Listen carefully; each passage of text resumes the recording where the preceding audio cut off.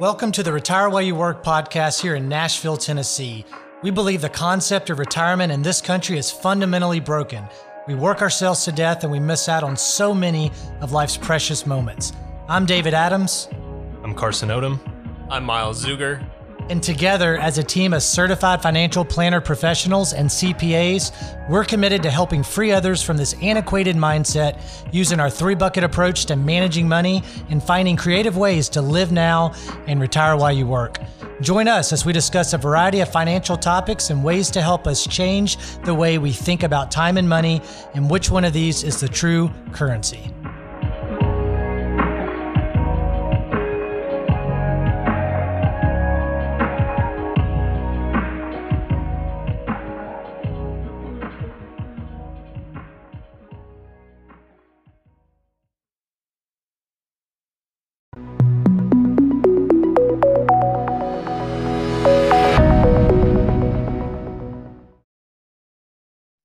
All right, everybody. Hello. Good afternoon. Today, we're going to do this webinar. I wanted it to be pretty organic today. You know, four or 5 days ago, we decided just with all of the uneasiness around the market and the banking situation and the economy in general, my gut after 20 years of doing this just said, you know what, need to offer a webinar, get in front of people who are maybe wanting some information or want to do some Q&A, and also just hear my thoughts on the market. So that's what we're here doing today. No real agenda. I just wanted to be visible, just showing up for our clients and friends in the community as we are all in this together. Need to remember that. You can use the Q&A feature probably at the bottom of your screen, and we're going to answer those, maybe some as we go, maybe towards the end. Again, this is just going to be me kind of speaking from the heart and just from notes I've taken at different economic summits recently and some top advisor, I almost said support groups, but study groups, but it almost feels like a support group sometimes, just getting everybody's opinions. I want to give you some of the intel that I've received. And then I have Carson and Myles. They may pop in and out as well. They're behind the scenes running the webinar for me. You know, those millennials, we need them to take care of the technology. You guys there somewhere? Yep, we're here. All right. Well, good. Okay, so let's do this. We've got, and I'm also going to record this, or we're going to record this, and we'll send this out to you, plus other people if you want to share it in the next few days, early next week. Well, 3 topics. I think the best way, and I've got some notes here, but I'm really kind of going off the cuff. I think there's 3 ways to separate today's webinar into different topics. One, I'm going to talk about the banking situation first, just give you a quick overview and what we're seeing now. Then talk about, you know, what do we think about this stock market and how is it going to grow or not grow in 2023? And then also, you know, what can you or should you be doing right now with your financial plan? So we'll talk about those. So first topic, let's jump into the banking situation. I'll start with Silicon Valley Bank. That was the main one that hit the headlines first. That was a little unusual because it was mostly venture capital money, which means they took unnecessary risk. Word on the street was that they didn't even really have a risk manager there, which is arguably mismanagement. Of course, I don't know all the inner workings, but, and then there was 2 other banks, I think like Signature, and the other was maybe Silvergate, I believe. And they were highly leveraged to cryptocurrency, which has plummeted. So you can see that these banks weren't necessarily directly indicative or tied to the bigger banking system, or systemic, if you will, that we know of. Now, I will say Credit Suisse, that's a big bank. They've had issues for over 18 months. So we had headlines with them a year and a half ago. This isn't a huge surprise either. It's pretty headline worthy though. It's a big one. But what's interesting is the government has been jumping in much more quickly this time compared to 2008 to bail these banks out, which you could say that's a good thing. You could also say it's a bad thing. It's not even about politics here. It's just about what's good or not good for the economy. But they are jumping in quick to backstop and protect the depositors, because the last thing we want is a run on banks, which, thank goodness, knock on wood, to date, we've avoided that. And then UBS, they went and bought Credit Suisse. So this is different than 2008. And speaking of 2008, it doesn't, like I said, it doesn't appear to be the same. We have better balance sheets this time for the banks. It doesn't appear that there's any toxic assets. That's things that are, hard to value. Back in 2008, you had mortgage-backed securities and these derivatives and different things that honestly, the banks and the the valuation experts, they didn't know how to value them because they didn't know what was inside of them, these bad loans. It doesn't appear that we have much of that. Mainly what happened was as simple as government treasuries. These banks had T-bills, treasuries on their balance sheets. And as the Fed raised rates so quickly, those treasury bills that were paying 2%, now rates are 4 or 5%, they're not worth as much. So while that hurts the balance sheets, it's more of a liquidity issue. It's not a credit crisis like we had in 2008. And it's much easier to value those T-bills that have gone down in value than it was some of those toxic assets. So go ahead, Carson. Yeah, just to add a couple of different points and stats about Silicon Valley Bank was, I believe, roughly about the last stat I saw was about 7% of their overall deposits were traditional retail customers like you and I,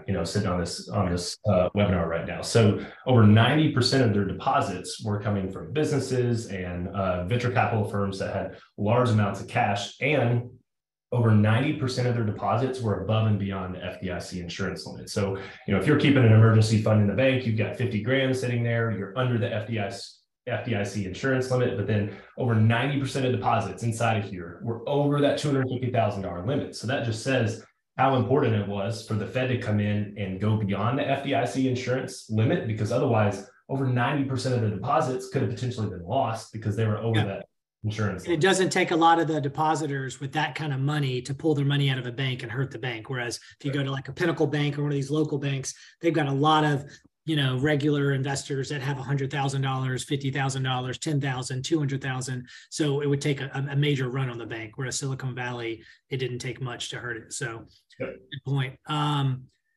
So we don't think it's systemic, but the fear is that, things like this can become a self-fulfilling prophecy. Think back to the movie, It's a Wonderful Life.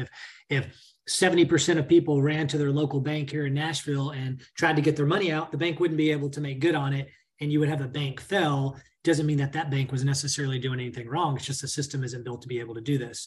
Now, my concern is that probably some of your concerns as well, that the FDIC insurance, if they can't even assess risk properly, then how the heck is a depositor, you and I, how are we supposed to do that? It's impossible and unrealistic for us to go and evaluate the balance sheets of banks and look for toxic assets. That's the regulator's job. So all this tax money we're paying for regulation, it needs to work. And most people look at banks as more like a vault service. You're not looking for return or risk. You're doing that with us in your portfolios and your growth assets. You're looking for a place to say, I just want to know that my money's safe and grows a little bit, hopefully. Now, and I will also, for some of our clients, not everybody on here maybe is clients, I'm not sure, but for our clients at Raymond James does a good job through their banking system of spreading out money over multiple banks. So if somebody has a $2 million money market with us, it's spread across different banks to make sure that all of that gets FDIC insurance on it. So talk to us offline if you have questions about that, or if you have cash at another bank and you want to talk with us through that. Yeah, and I think from a risk standpoint too, it's important to note that Raymond James has a A- credit rating. They've had that for a number of years.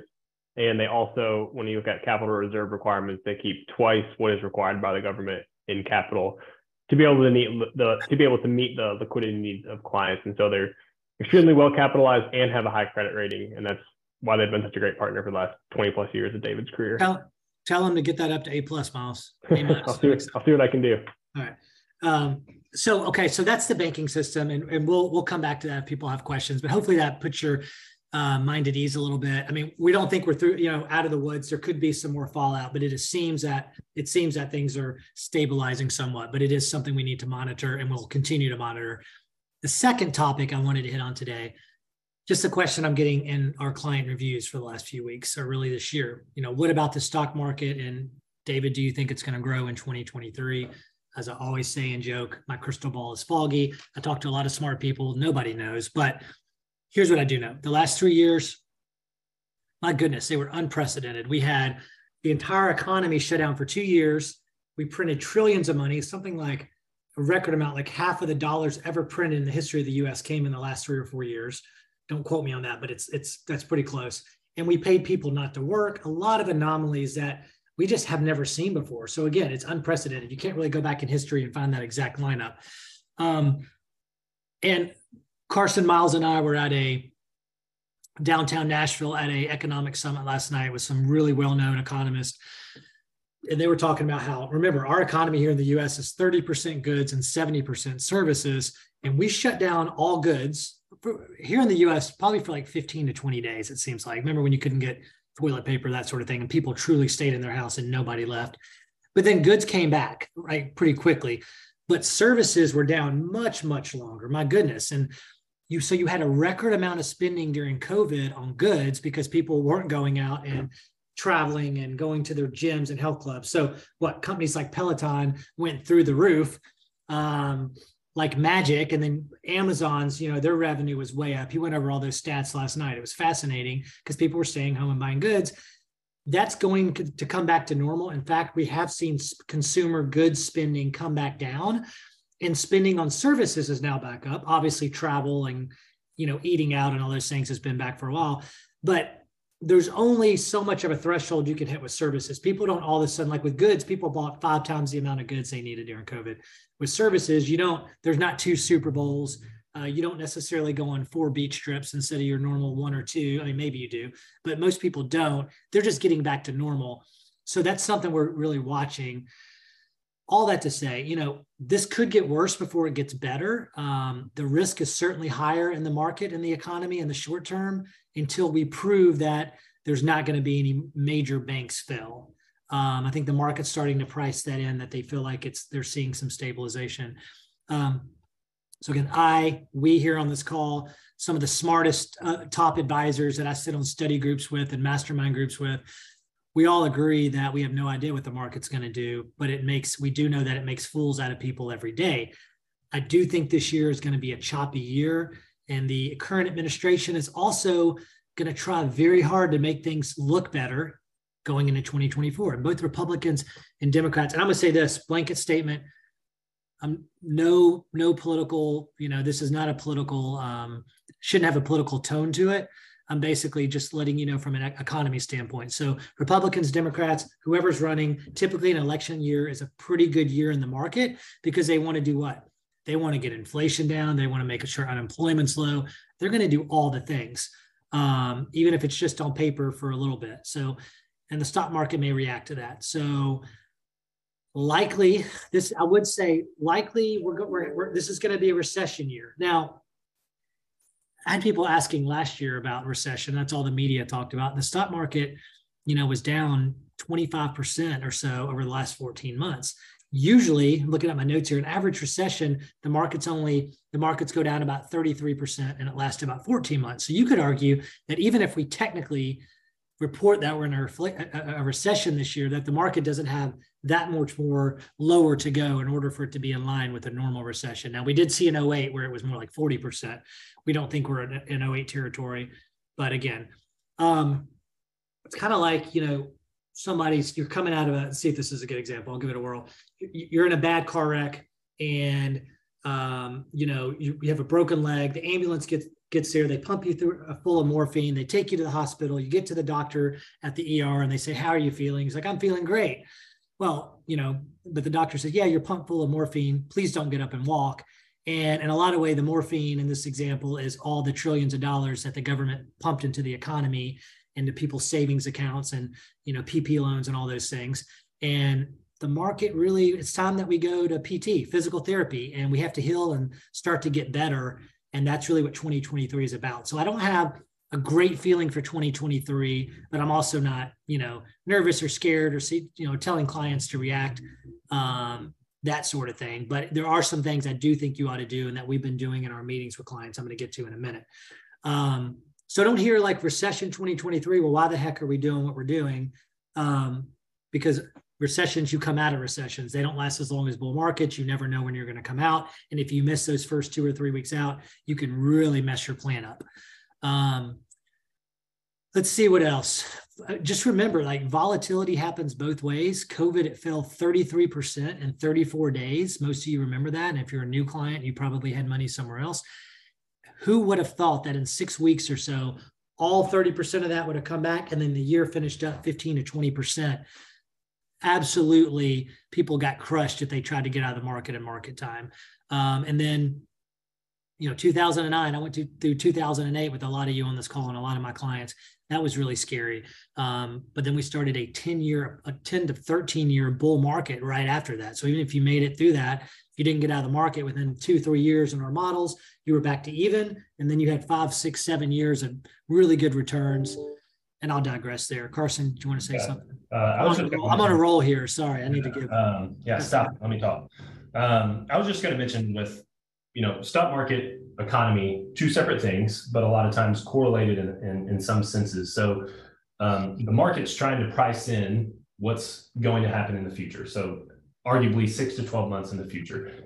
Economic data that we see is always retroactive. It's looking historically. And a lot of time with the recession, one of the last indicators that comes across is unemployment. So we're at 50-year lows with unemployment, and that's one of the last indicators that kind of indicate a recession. And usually by the time that unemployment starts ticking up, the worst of the recession is potentially already here. And the stock market, it's pricing in the future. And the reason it does that is because you buy stock based on what the future value is going to be. You want to make money. Everybody wants to make money in the stock market. So whenever we saw the lows last October, I think peak to trough, the S&P was down maybe something like 25%, like you mentioned, David. So the theory could be that even when the worst of the economic activity gets here, sometime this year, if that's the case, that there's potential the stock market has already hit the bottom and is already on its way back up. Back in 2008, 2009, with the financial crisis, the worst of the economic activity occurred even after the market bottomed in March of 2009. So it's one of those things where, yes, we could have a complete fallout in the economy this summer, but is the market specifically going to react in tandem with the bottom of the economic activity? I would say likely not. It could, most certainly, but that's why it's tough to say when the news is the worst to react and say that's when I don't want to be in the market, because you might miss the way back up. Yeah. Yeah, you have well said, Carson. And you can't have a global pandemic close down the entire economy for a year or more and not expect to have a gaping hole in the bottom of your boat, if you will. There's going to have to be some repair work that gets done. So now we're really just waiting to see if the Fed can create this soft landing they've been talking about for a while. I mean, really, there's only 3 things that the Fed or the government can really do or rely on. You've got to get out of a mess like this. One would be, taxes.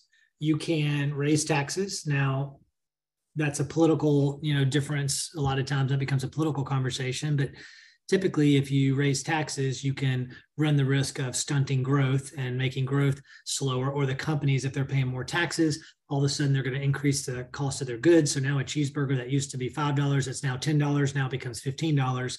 And then that hurts, different classes of people and that sort of thing. So you have to be really careful there, but that's one way they can get more money. The other thing, which is what I tell our clients to do in a situation like this that you can control, but maybe the government can't, is less spending. I don't have a lot of confidence that either party is going to get in there and stop spending. I hope that they do. Fiscal responsibility would say we have to start spending less, especially with interest rates up and the interest rate payments on our government debt are going to be higher. So we need to do that. And then the third, and the one that we have to rely on the most, and what has usually gotten America through these tough times when we're kicking the can down the road politically and fiscally, is what? Growth, productivity gains, things like AI, like when the internet came out, things that are going to lead to just new innovation and growth of the economy, that despite higher taxes and government spending, we're able to just grow so much that we get on the other side of it. That was a lot easier to do when interest rates were 2%. It's going to be harder to do in this current economy. So that's where my concerns, not fear, but my concerns come in, and why we're still a little bit more defensive in our portfolios, more than we normally have been. It paid off for our clients last year, and we're still kind of holding that stance until, again, we're not market timers. We're not going to get this perfectly timed right. We don't have to. We just believe that there's more risk on the downside than there is on the upside right now, but we still feel good about long-term plans. And we like that on money at the bank and bonds and things. You can actually get 3, 4, 5% again, not 1 or 2, like 0 or 1%. So there are some positive things coming out of this, which leads me to, what should you be doing or can you be doing now from your perspective? Do want to say one thing. The Fed did raise rates 25 basis points yesterday. That was expected. And now they also said that they're going to watch closely the health of the banks. Carson, were you going to comment on that or something else? Yeah, along with the Fed funds rate. And, there's also a looming, just a few $1 trillion of government debt out there, over $30 trillion right now. And no big deal. Behind that, there's the cost of servicing that debt. So we all know the past decade, interest rates have been close to zero for 10 or 15 years. Whether or not the Fed should have done that, that is an argument for another day. But the U.S. has a cost to servicing that debt through interest payments. And historically, the cost as a percentage of GDP, so their interest payments they're paying as a percentage of GDP here in the U.S., has been below 2%. So all in all, a relatively low interest payment based on the debt that they have to pay for goods and services and everything else that they've done here in the U.S. Back in the 80s and 90s, that percentage got up to close to 4%. So it's still below half of where it was back in the 90s, considering their interest as a percentage of GDP. So going forward, I think it's our belief that interest rates, they're not going to stay at 4.5%, 5%. The government can't afford to keep interest rates this high, the amount of debt that they have. So probably rate cuts in 2024, I could see, and that could come this year. I think that's up for grabs, but most certainly next year, Fed funds rate is not going to be at 5% where it's sitting right now. It's going to have to come back down. We sure hope not, because hopefully we see inflation tick down, and that means they can actually do quantitative easing, lower rates a little bit, and then you get a little bit more money, or cheaper money for companies to use to borrow and grow against. So, right. Okay, last topic, and then we'll do some Q&A if you have any, but I want to talk about what can or should you be doing right now? What are we telling our clients if you're not a client? Make sure you're bucket one. If you're a client of mine, bucket one is your emergency fund, your savings accounts, if you will. Make sure you have enough in there, or honestly, extra. If you're able to still save money, I wouldn't save all your cash and live in fear and avoid putting money into your stocks and investment plan. But I'd be fine if normally you have a $50,000 6-month emergency fund, have 75, have a little extra. Cash is king right now, and you can actually get paid a little bit on it. The other thing is, I think this is a great time to do a review with your financial team and consider, do you take your allocation, do you change it up a little bit? Do you take it back down a little now that bonds have kind of settled and they're paying a higher rate and they got beat up last year, but now that you can get a decent return? What I mean by that is, for the last 10 years, I've been telling people, or like the last 5 years, 80-20 is the new 60-40. What did I mean by that? Well, in the past, if we had a 60-year-old come in here and we said, okay, you could have 60% of your money in stocks, 40% in bonds. This is back 20 years ago when I was doing this in this business, but we could get bonds at 5-6%. So you put 40-50% of your money in bonds, 5 or 6, the rest in stocks, and kind of called it a day. And that was a good, solid portfolio that could hopefully make 7, 8, 9%. The last 5 years, if bonds were paying 0 or 1%, or even had some negative years, and you had that much of your money in bonds, you're really starting at a deficit, and you really relied a lot on stocks. So we had a lot of our clients, even our retired clients, that were 75, 80% stocks. Now, we had them in more conservative stocks like dividend payers and blue chip stocks, but we didn't want too much in bonds. What I'm saying is, now that particular investor, maybe it's time we go back to 70-30 or 65-35, add a little bit more bonds. And we'll do that strategically. We don't just pull the plug at once. We'll kind of look at the portfolio, where to do it so we don't generate unnecessary taxes, maybe try to catch a week in the market where it's less volatile, that sort of thing. But revisit your allocation.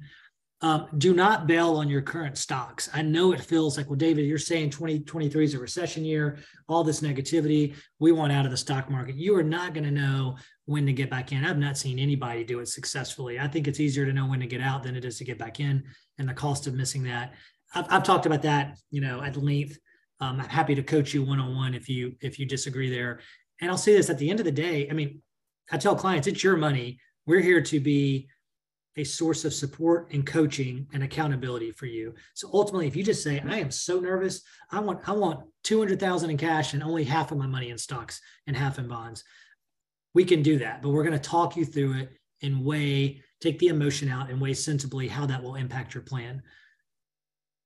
Quick note on that. I think it's one of those things where you can't go through life ignoring emotions. So just like you said, talking through it, I think, is extremely, extremely important, and really a big reason we are here, because you can't just ignore emotions when it comes to investing. You have to be robots.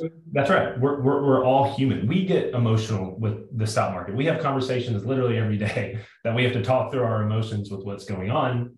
But where it can potentially negatively impact you if you act and make investment decisions just how you're feeling emotionally, because we have roller coaster emotions up and down every day. But we talk through it together, get us back to a sensible decision to say, hey, we've been trusted with client assets. How do we make the best decision going forward that's going to lead to the best success? That's a good point about our emotions. I mean, yeah, we're not immune or numb to this either. That's why I literally sit, and we sit in, the three of us are in local study groups with top advisors. I sit on some national groups with mastermind groups with top advisors from, some of the best advisors out there. And we all had the conversation. How are you guys feeling, and women feeling, and how are you putting your money, and like, what are you doing with clients? I mean, what changes are you making? What are your most nervous clients saying? How are you appeasing them? What are you doing in your models?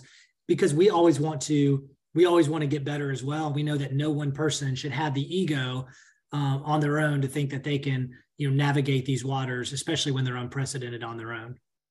Yeah, and I was just going to add, Myles isn't a robot either, right? Yeah, Myles? I mean, the biggest thing to remember is that, the reason it's important to keep your emotions in check is because the volatility, like David said, happens in both directions. So you're going to see, 1% swing down one day. The next day you might see a 1% swing up. If you get caught trying to trade that market and time that, I mean, that's just a losing game. Nobody's ever, not only is trying to time the market a losing game, but trying to time it in a volatile market like that is extremely tough to do. And nobody's ever had success long-term. Yeah. And I'll say, thanks, Myles, to continue dollar cost averaging, if you're working and have income and not retired and you're able, and let's just say you said, David, I have $5,000 extra a month to put towards my financial plan, and I've got 50,000 in the bank. Maybe you still add a couple thousand, build up your savings a little bit, but still put a few thousand into the market because you're buying into this volatility. Historically, that works really well. It's not when the market's going up that dollar cost averaging works as well. It's when it's choppy and you get more money in the market and you take the emotion. You're not going to feel good sending us $5,000 or $5 million right now, but you very well could feel really good in 5 years. Just like the housing market in Nashville. I'll digress there. People that didn't want to buy during COVID because it was crazy, and now prices have doubled. So I want to get to Q&A in a second if we have any, but I'll say this. Despite the likelihood of increased volatility and potentially more downside, I hope not, but probably a little bit more before it gets better, if I'm honest. We want to remind you as investors, do not lose focus on your long-term goals. We firmly believe, and the consensus of, I'd say 95% of the people I respect in this business that I've spoken to, we believe that equities are going to print new highs at some point when all this dust settles and we get this fiscal stuff under control. Just like they have every single time following a recession. Again, the average recession lasts 14 months and goes down about 33%. This has been going on 12 months. We've been down 25%, So there's that. Follow your plan, have a plan. My most important thing is have a plan, have cash, have your 3 buckets. If you don't know what your 3 buckets are, shame on you, come see us. Just kidding. But that is our personal philosophy. We have a whole 3 bucket process. Come talk to us. We'll coach you through that. It's so important now to follow these principles more than ever, especially more than when markets are hot and up 20%. It's kind of easy. If you're up 12% or 22%, everybody's happy. But the difference of being down 40% in a year like last year, or a lot of our clients that were only down 15 or 16%. I say that sounds kind of jokingly, but the difference of being down 15 versus 30%, that is huge. That's a difference of your money coming back in a year and a half or your money coming back in 4 years. We are here for you. That's what we do. That being said, I have a few more notes, but I feel like I've hit a lot of these things about the market. Let's see if we have no questions. All right. That would be a record, especially with all we just covered. Maybe I just drank too much caffeine and talked too fast and you hadn't had a chance. I'm going to give you a minute or two. So a question, and I'll paraphrase it, but it's in essence of, so if the global debt's been rising, interest rates have been lower. So the world has over $300 trillion in debt.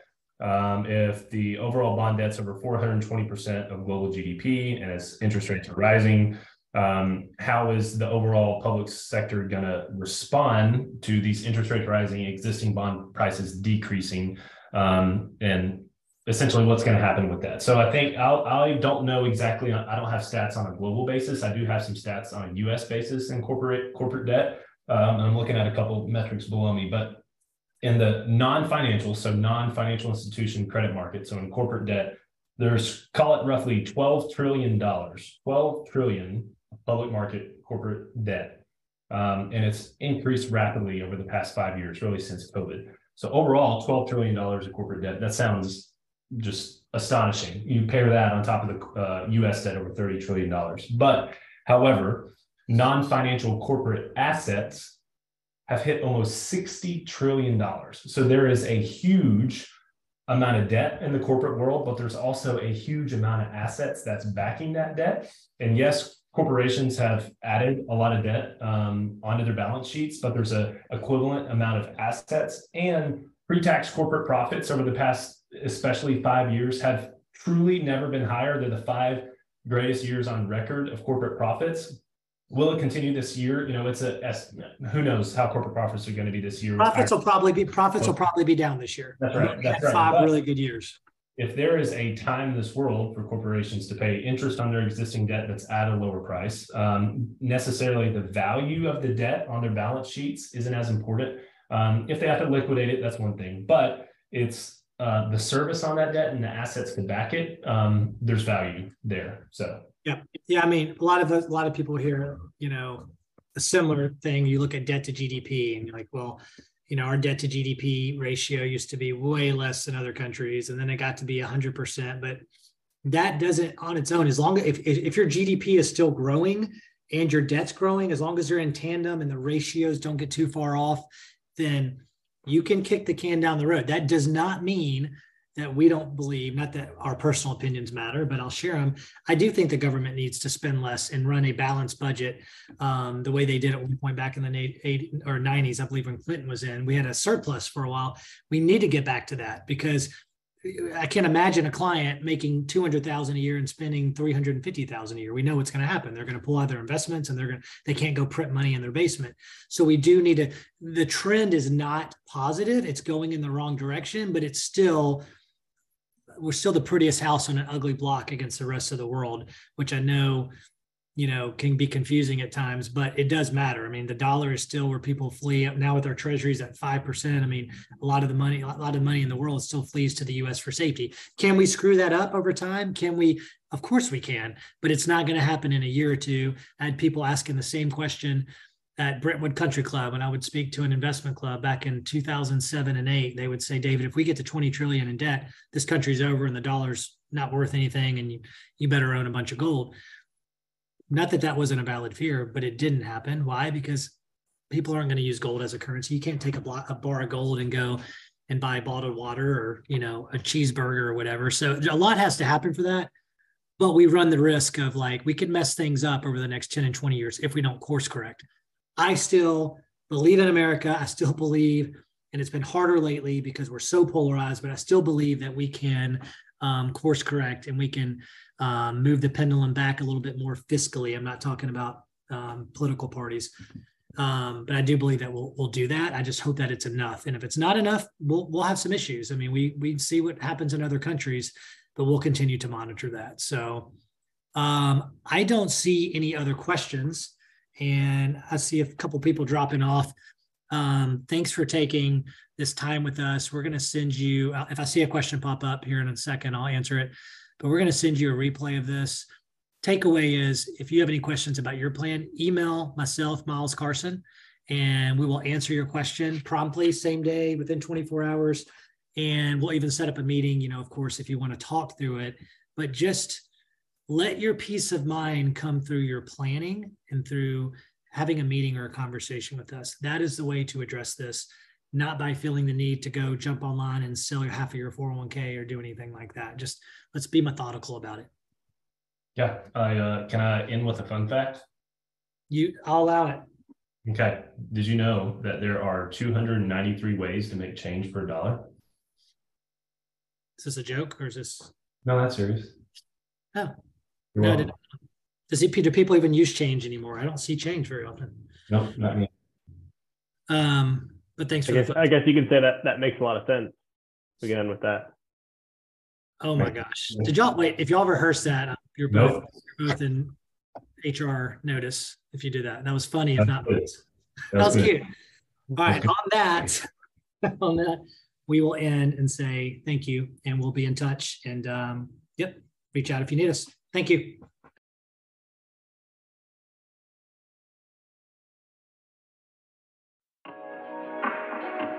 Thanks for listening to another episode of the Retire While You Work podcast. I'm David Adams, and I hope you'll continue to join us as we discuss creative ways to manage your time and money.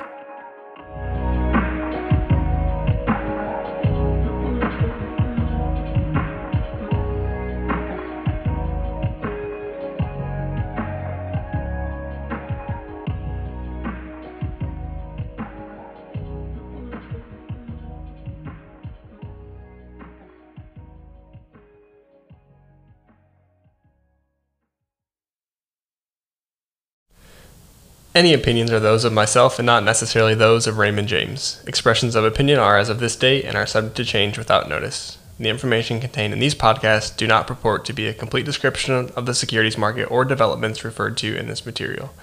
The information has been obtained from sources considered to be reliable, but we do not guarantee that the foregoing material is accurate or complete.